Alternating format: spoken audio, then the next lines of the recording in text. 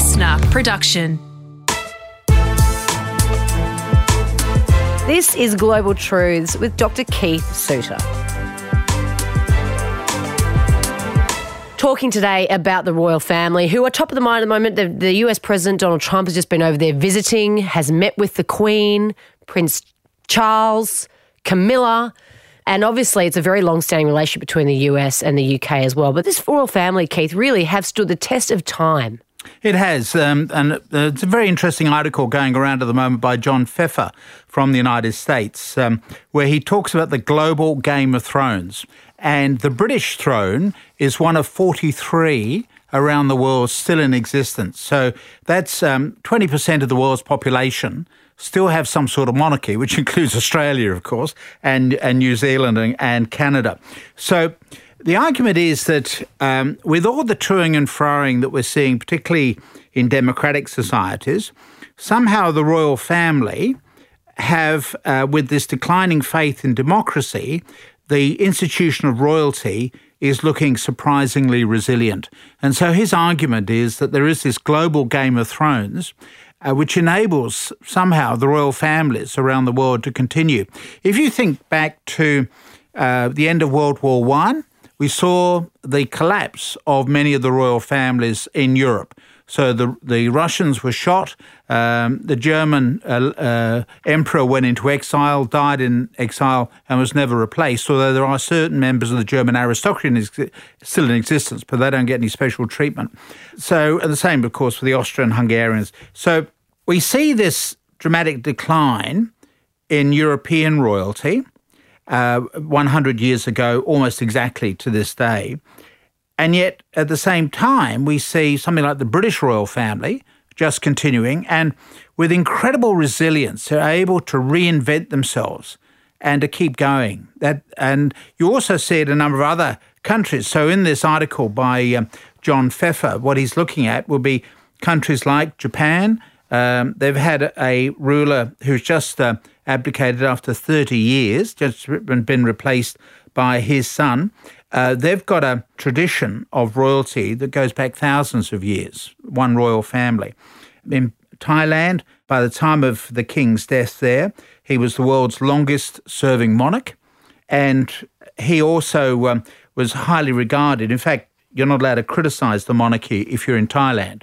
God, that's why every Thai place you go into, a restaurant or otherwise, has always got a photo of the king. Absolutely. And all the royal family, and then flowers and a shrine to them.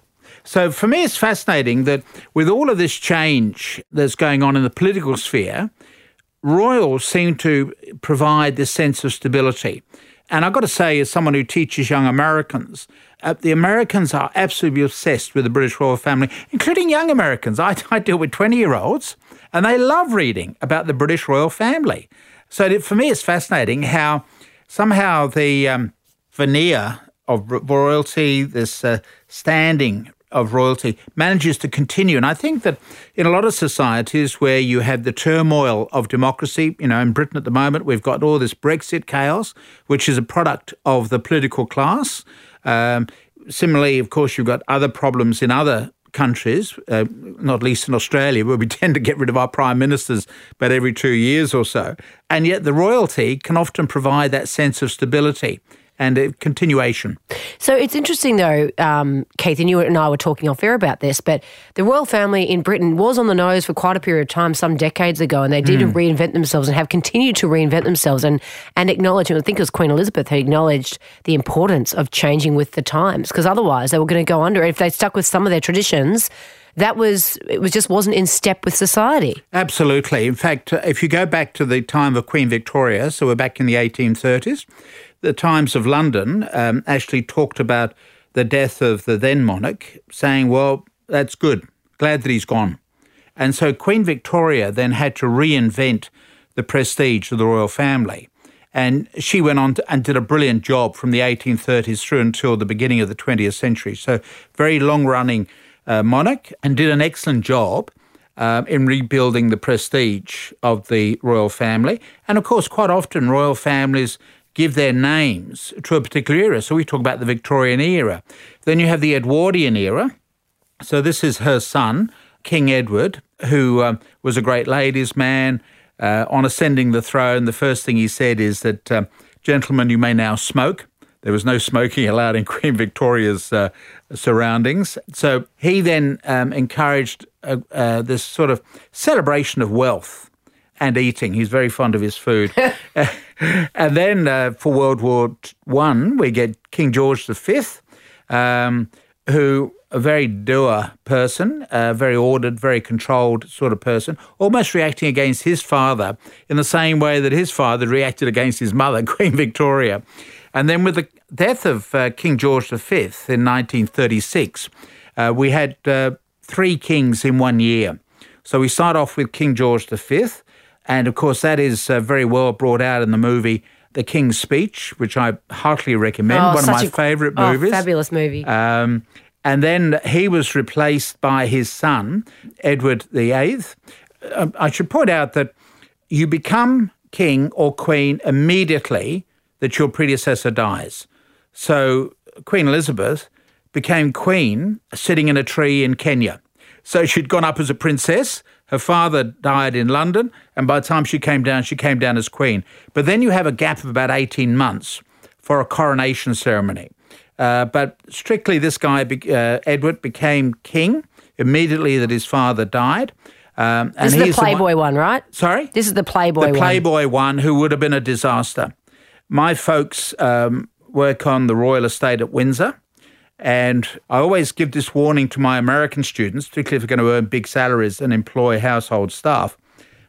Mrs. Simpson, the girlfriend of the king, who was American, who's an American, married before, very unsavoury sort of person. Divorced, that's why they didn't want him to marry her. Exactly. She had a very colourful background. The intelligence file on her has still not been made available to the public. She also a Nazi, wasn't she? She had relationships. She had very friends with she had intimate friends all over the place. So she treated her staff badly. The domestic staff talked to the staff at Windsor, and then they, or one of them, talked to their grandnephew, that's me, who in turn talks to my American students. So I say be very careful about how you treat your staff, because they will talk about you.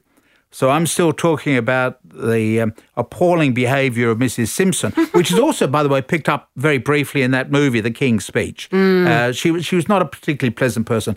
And by the way, The Crown, the series on Netflix, The Crown, has been viewed like billions of times. It's hugely successful. That delves into it as well. Right. So he then abdicates in December of that same year, 1936, gets replaced by his brother, who never expected to be king, and that's what The King's Speech is all about. This is the person who never expected to get that job. And then he begins the rebuilding of the prestige of the royal family and made it a very middle-class institution. So the focus is upon work. So he had a playboy brother, he had a playboy grandfather, but King George VI, the late king, decided he was going to make it a middle-class institution.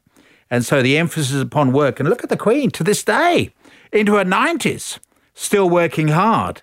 So it's really very interesting that work, diligence, not being a playboy is a very key factor now for rebuilding the prestige of the royal family. And then when the Queen inherited the post early on, really, in the 1950s, because the stress of being king, particularly going through World War II, it really prematurely killed the king. So she becomes queen and continues this middle-class nature of the royal family. She lives in grand palaces, but it's still a very middle-class institution with the emphasis upon work. So if you were to get chatting to the Queen and ask her what is the purpose of life, she would say it is to do one's duty. Yeah, and a bit one-dimensional, by the way. But there was a period where, because they're quite conservative, though they were very conservative, I mean, you could probably still say the same thing about them, but they were too conservative for their time, Keith. And there was a period where Elizabeth just went, oh dear, we have to revolutionise over the death ourselves. of Princess Diana, which is brought out very well in a movie, because the Queen was carrying on as you do throughout all crises. You keep calm and carry on. They had misjudged the mood of the general public. The British had changed. The tough people who won World War II have gone, or largely gone. Some of them, like my father, still around in his 90s. But now we've got a new generation who are a lot softer, and they like the display of emotion. So the Queen is a product of that old school, that you never display emotion, you just keep your head down, you keep working hard. Whereas what the general public by the 1990s wanted was a display of emotion by the royal family. And so the Queen for a while had misjudged. She was still back on autopilot from World War II, where you just got through World War II. You didn't grumble, you just got on and did it. Whereas now people expected these displays of emotion and all the rest of it. And so for a brief while, it was Tony Blair who saved the monarchy, because he simply said to the royal family, look, you've just got to show some degree of compassion, etc., towards this wayward daughter of yours, daughter-in-law. And so he was able then, for that brief time when there was a lot of animosity towards the royal family, for being out of touch with the new British mood. But I think the Queen is now back in touch with the British mood, and that's reflected in some of her public statements. So she's done a good job rebuilding the prestige.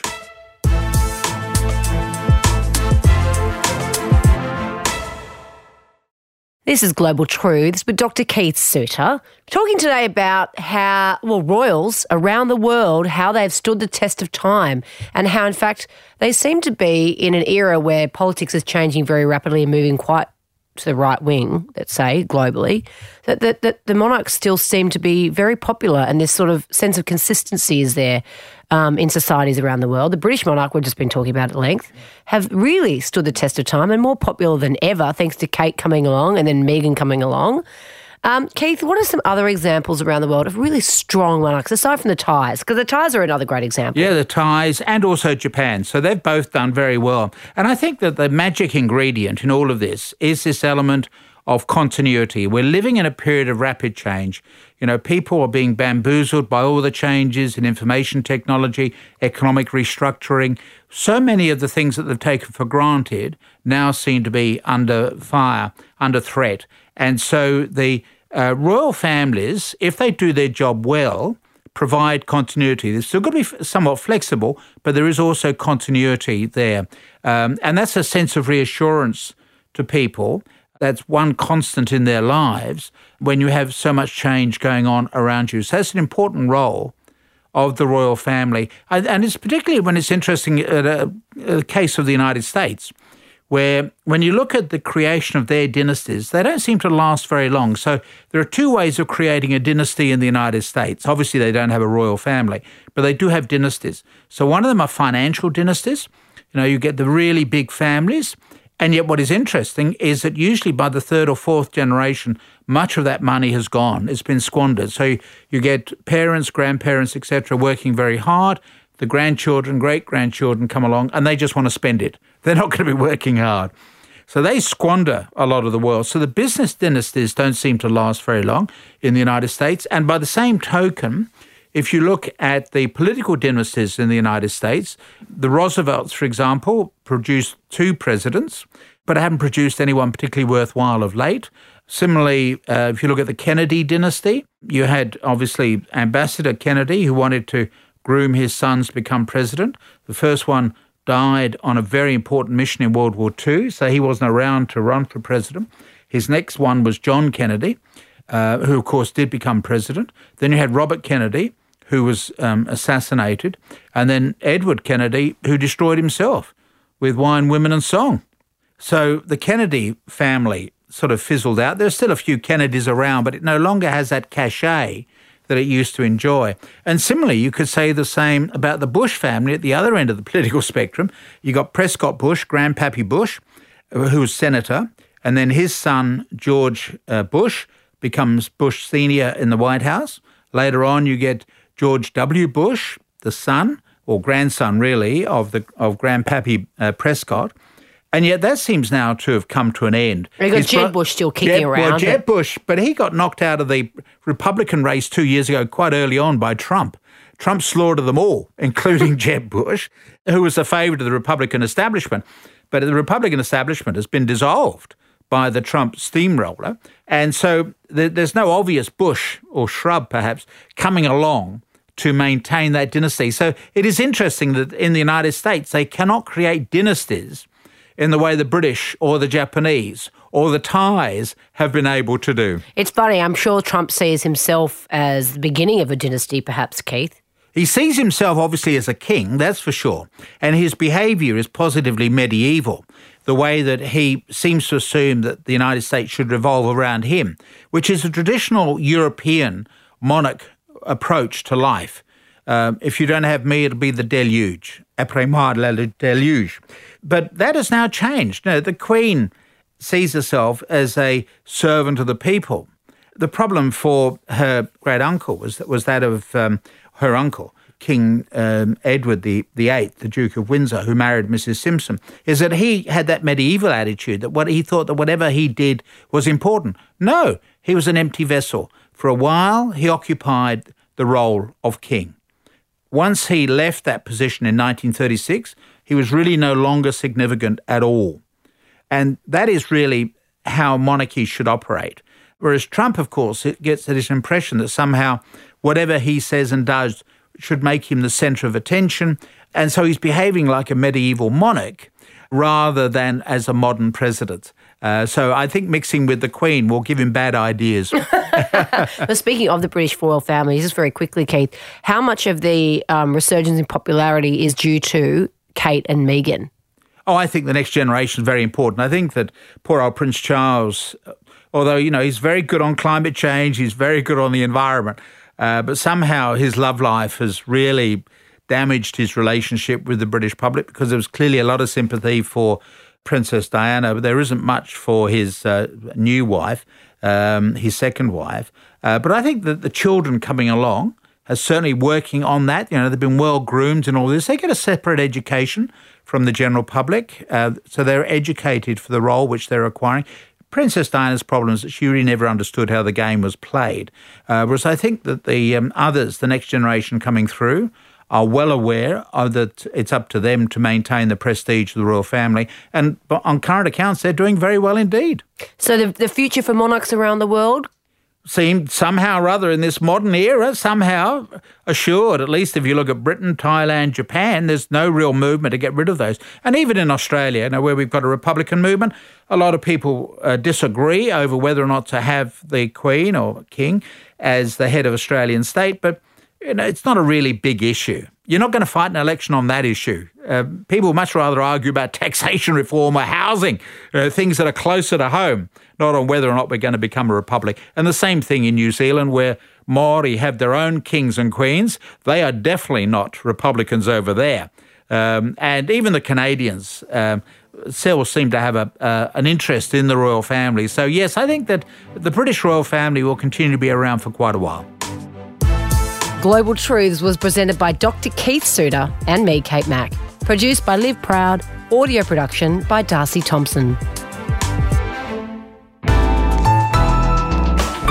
Listener.